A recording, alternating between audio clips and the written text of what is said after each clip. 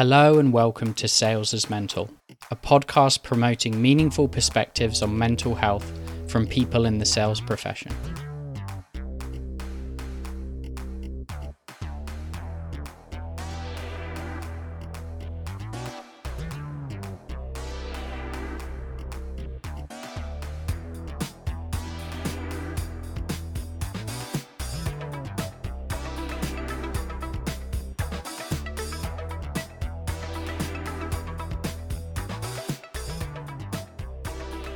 Right, folks, we are back for another solo episode of Sales is Mental. I've got a few guests lined up in the next few weeks and took a little bit of time off because I was having a hard time mentally.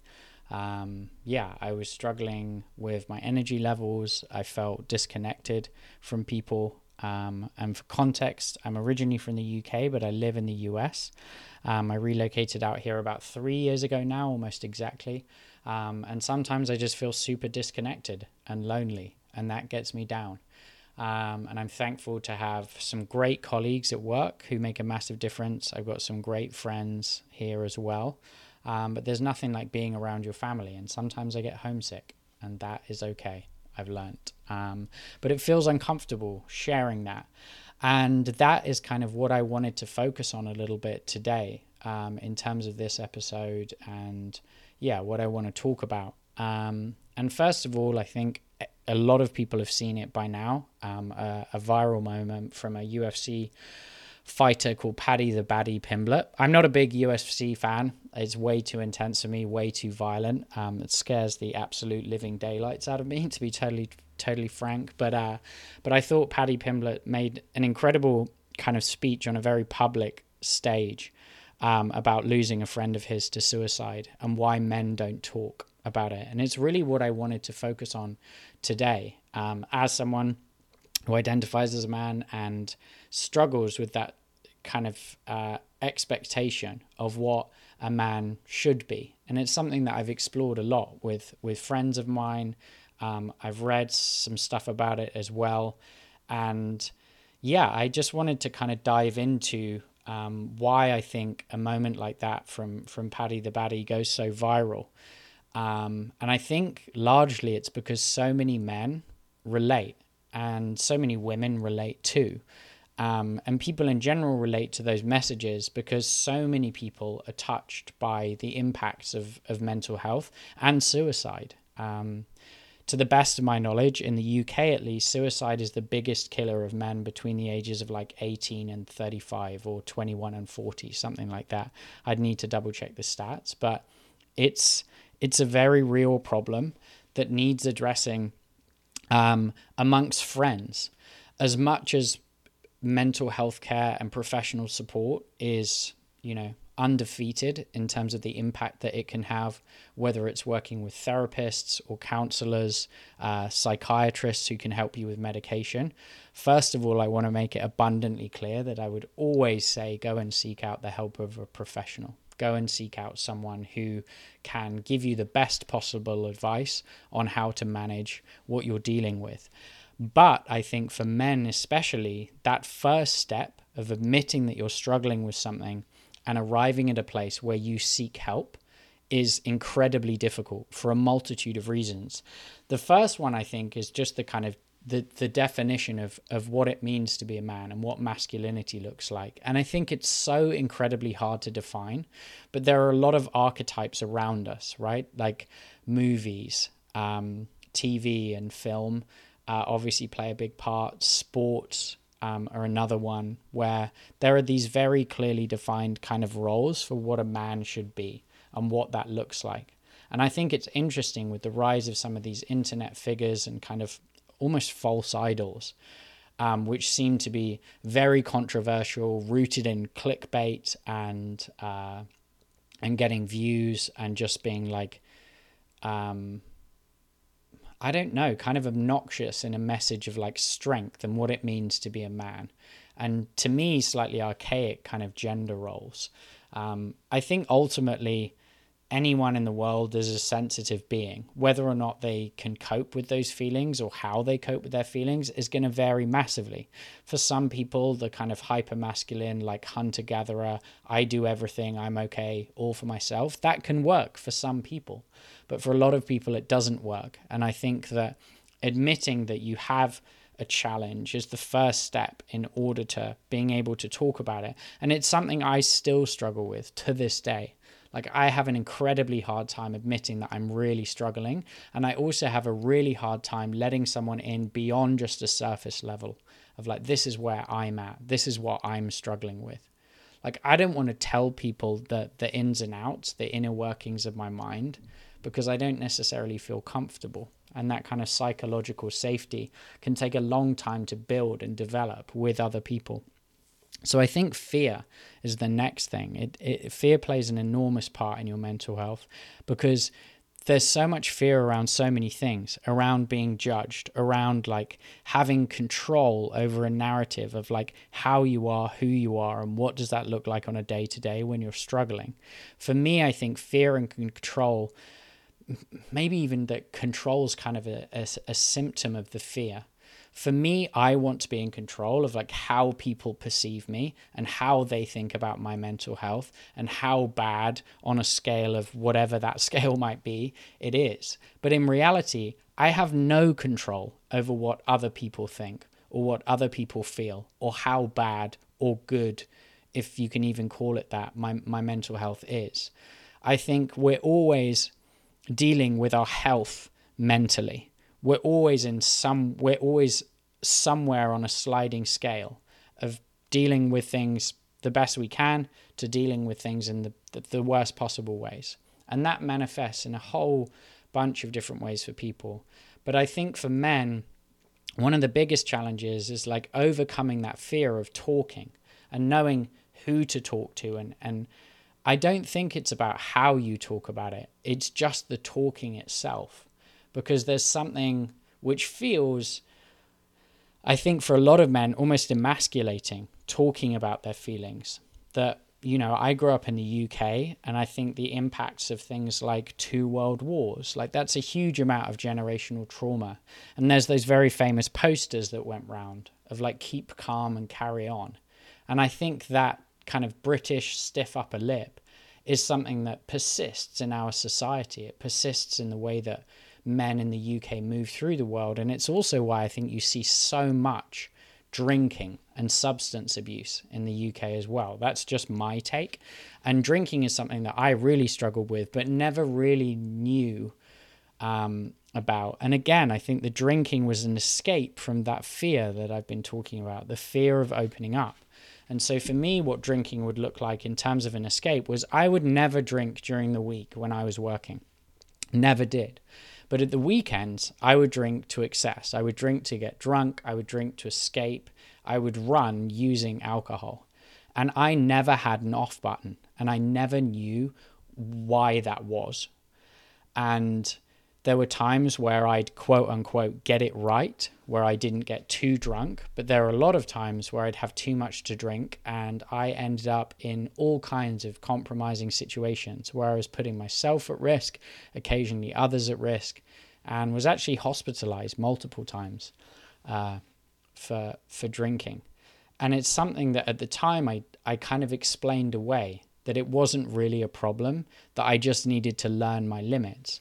And later into kind of my mid to late 20s, I was diagnosed with ADHD, and I was talking to the psychiatrist about it, about like, would there be any reason why I wouldn't really feel the effects of alcohol? And then suddenly it was like a train that hit me all at once. I'd go from talking to you as I am now to suddenly being incredibly like inebriated and out of it. And they shared with me that one of the things that alcohol will do is help kind of slow down your brain. So for someone like me who has thoughts running at 1,000 miles an hour, which probably even comes across in these episodes and how I kind of bounce around topics. But I struggled massively with that, massively with the sense of like slowing my brain down and having that kind of peace. And so it made sense. Yeah, the psychiatrist told me that the alcohol would kind of slow my brain down. And so that would be something that for me was like a desirable effect and maybe was happening subconsciously. And of course, the reality of drinking a lot is that you wake up the following day and you feel rotten, you feel rough, you wake up feeling kind of dusty and geez, what happened? And I'd be trying to piece together the memory of nights before. And a lot of my friends, I think, didn't realize that I had a problem because so many people in the UK are drinking. Now, I don't want to out my friends like they're all functioning alcoholics, because they're not. But I sort of envied their relationship because they seem to be able to strike that balance. But for me, it was like once I got started, if I was in an environment where people were drinking, I would just go and go and go and go and go. And that was because I just wanted to run. I was just trying to run from all of these things and I didn't know how to talk about them.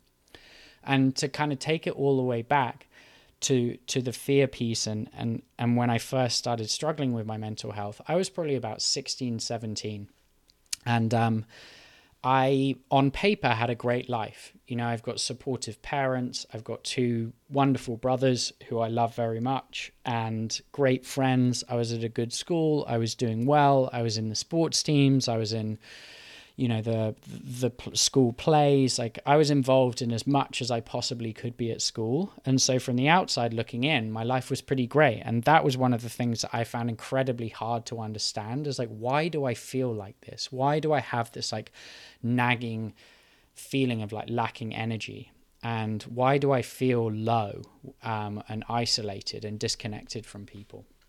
And eventually that kind of reached a head when I had like a full-blown breakdown just before what are called your A levels in the UK, which is like the biggest set of high school qualifications that you do aged 18 to get you into university, if that's your plan and that's what you want to do. So college equivalent for everyone listening. I'm sure university translates.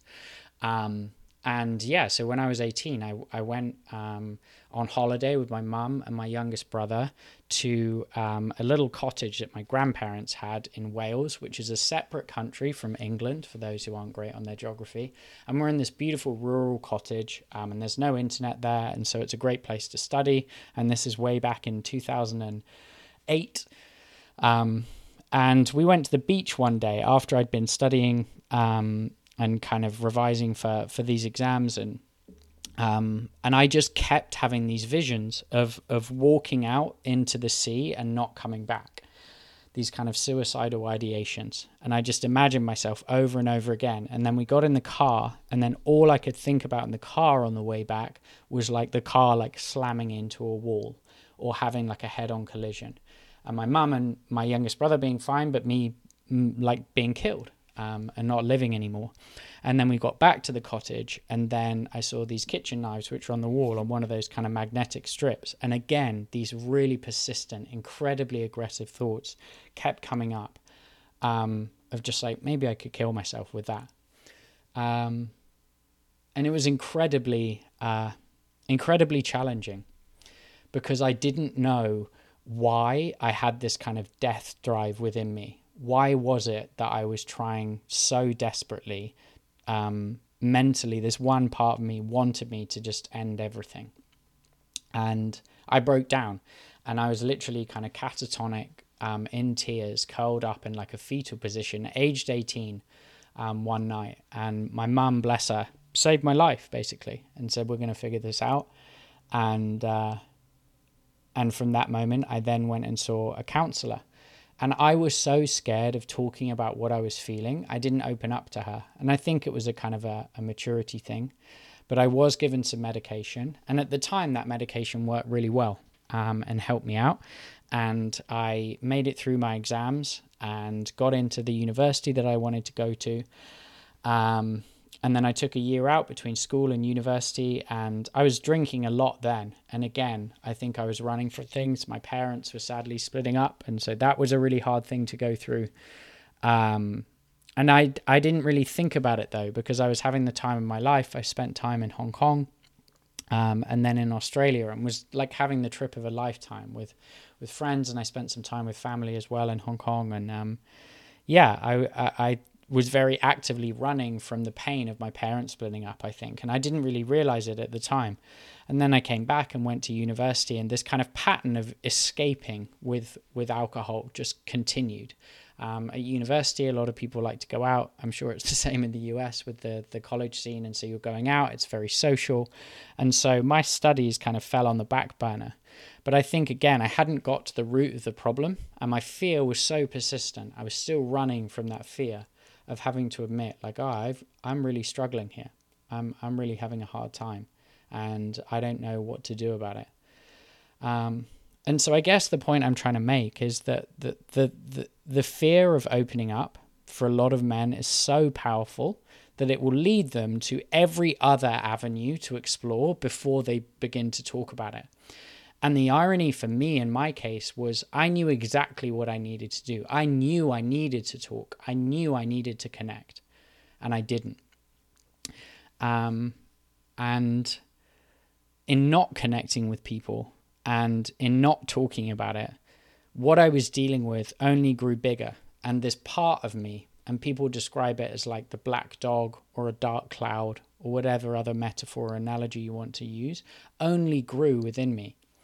And so whilst I transitioned from university into my professional life, I'd never drink during the week. But then, as I said, I drink at the weekends to escape. And I kept doing that and kept doing that. And I was hospitalized multiple times, and I never saw it as a problem. I never saw it as a problem. And eventually then I reached a point later in my life, a few years ago, where I was like, I'm going to stop drinking. Because at the time it was impacting on a relationship, and it was also impacting on just like, I just thought like, this isn't great, but I didn't set out to get sober. And so, yeah, I just kind of kept it up. And I'll touch on kind of sobriety and 12-step in maybe a different episode. But for me, the fear is a very, very, very powerful thing and something that needs exploring. And I think the other incredibly powerful force in these conversations is, or important to bring into these conversations, is shame. Because I think there's this deep sense of shame when you're struggling mentally as a man, that you are not doing something right, that you're not being a man, that somehow struggling mentally makes you less of a man. Now, there's a whole much bigger debate to be had about, like, can you define gender as strictly? Like, is there such thing as, like, an archetypal man and an archetypal woman? Because I think we're evolving all the time. And you look at society now versus society thousands of years ago. Gender roles were something that were just kind of constructed, and then it was like these expectations. But now I think, we see with even, I don't know, the Lionesses last weekend was an incredible thing to see. And like for the longest time, women's football has been marginalized, but now it's gaining that profile and people enjoy it just as much. And so anyway, I don't want to get into a big gender debate, but I do think the power of shame amongst men is enormous. Learning how to talk about like what you're going through without shame, or being able to confront what you're dealing with on your own and being like, I feel ashamed of this. Why?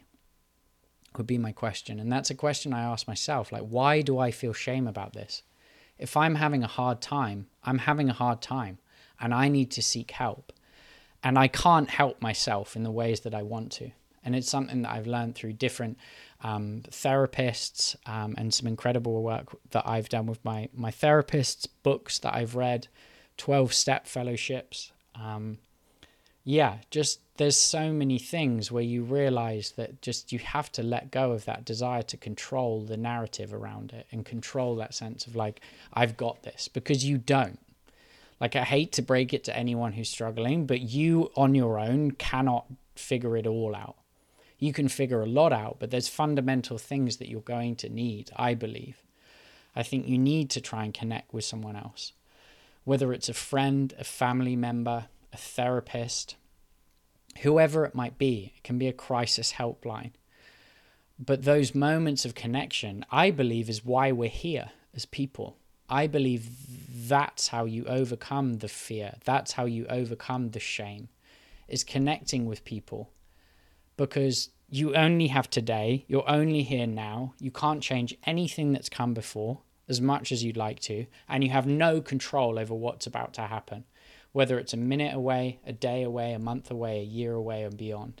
You have no control over those things. And as much as I'd love to say I'm Be Here Now and Eckhart Tolle and the power of now, I'm super present all the time. That's not the case. That's not how I live my life. I firmly live my life looking backwards and forwards a lot of the time. I think about it as like if I'm looking down the street both ways, I'm trying to look all the way back down the street years ago and all the way forward to like what's going to happen tomorrow. Is this thing going to happen at work? Am I going to close this deal? And so I guess drawing this back to, the world of work and what that looks like, again, it's like this societal conditioning of how do we talk about this fear and this shame at work, and how do we normalize it, especially for men and amongst men. And I would love to see more of it happen. And I've been incredibly lucky, like in sharing a little bit about my story. And this isn't a polished podcast, I'm just recording at home. I kind of riff and go off the cuff, but it's just things that come into my mind. And I find this kind of therapeutic and cathartic. And I only share it with a view of like, if one person listens to this, and I'm not, Joe Rogan, I haven't got thousands and millions of listeners or eyes on me. I'm just recording this in like a little cupboard in my flat, but I only share it because if one person listens to this and thinks like, oh, I relate to that, or that's something that I've struggled with, then sometimes that can foster a conversation, or it might have the domino effect of someone sharing with someone else. And I've been overwhelmed by just like so many kind messages from friends of mine or acquaintances, connections on LinkedIn who've just said some very, very kind things. And I think it just goes to show like the power of having these conversations. And it's why I began this.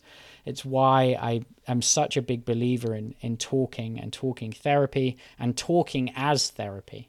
It doesn't have to be with a therapist all the time. Some of the most helpful conversations I have are with my closest friends. And they make just as much, if not more of a difference than some of the professional help. Now, there's no substitute for a professional diagnosing you and giving you very actionable advice on, clinically what is going on. But there's also a lot that you can do around letting go and realizing that connecting with people can have a massive impact. And I think to bring it full circle all the way back to Paddy the Baddy and that speech that he gave in subsequent interviews where he's crying about the loss of his friend and why men don't talk, I think it's so important, and it's why that message becomes so universal, because so many people relate. But how many people are going to be talking about it outside of like, isn't this brilliant? Like outside of sharing that message, what are you doing? How are you reaching out to maybe one of your friends or someone who might be struggling? Or are you talking to your friends about something you're struggling with? Because it's incredibly powerful. And there's so much joy to be had in those conversations. And there's so much perspective to be gained. Because in my life, I know I will always struggle with my mental health. I know I will always struggle with incredibly invasive thoughts at points in my life. But I have more desire to live than to die. And I have so much more to give in my life and to give others. And the more that we can be in service of others, the more that we can help each other and recognize we're all flawed and own up to it and be radically accountable for those things. Because I'm not perfect. And I've treated some of the people that I care most about terribly because of things that I've struggled with. Because it's way easier to dodge them with that fear, with that shame, than really confront them. So I guess I just wanted to come on and talk about, the Paddy the Baddy effect.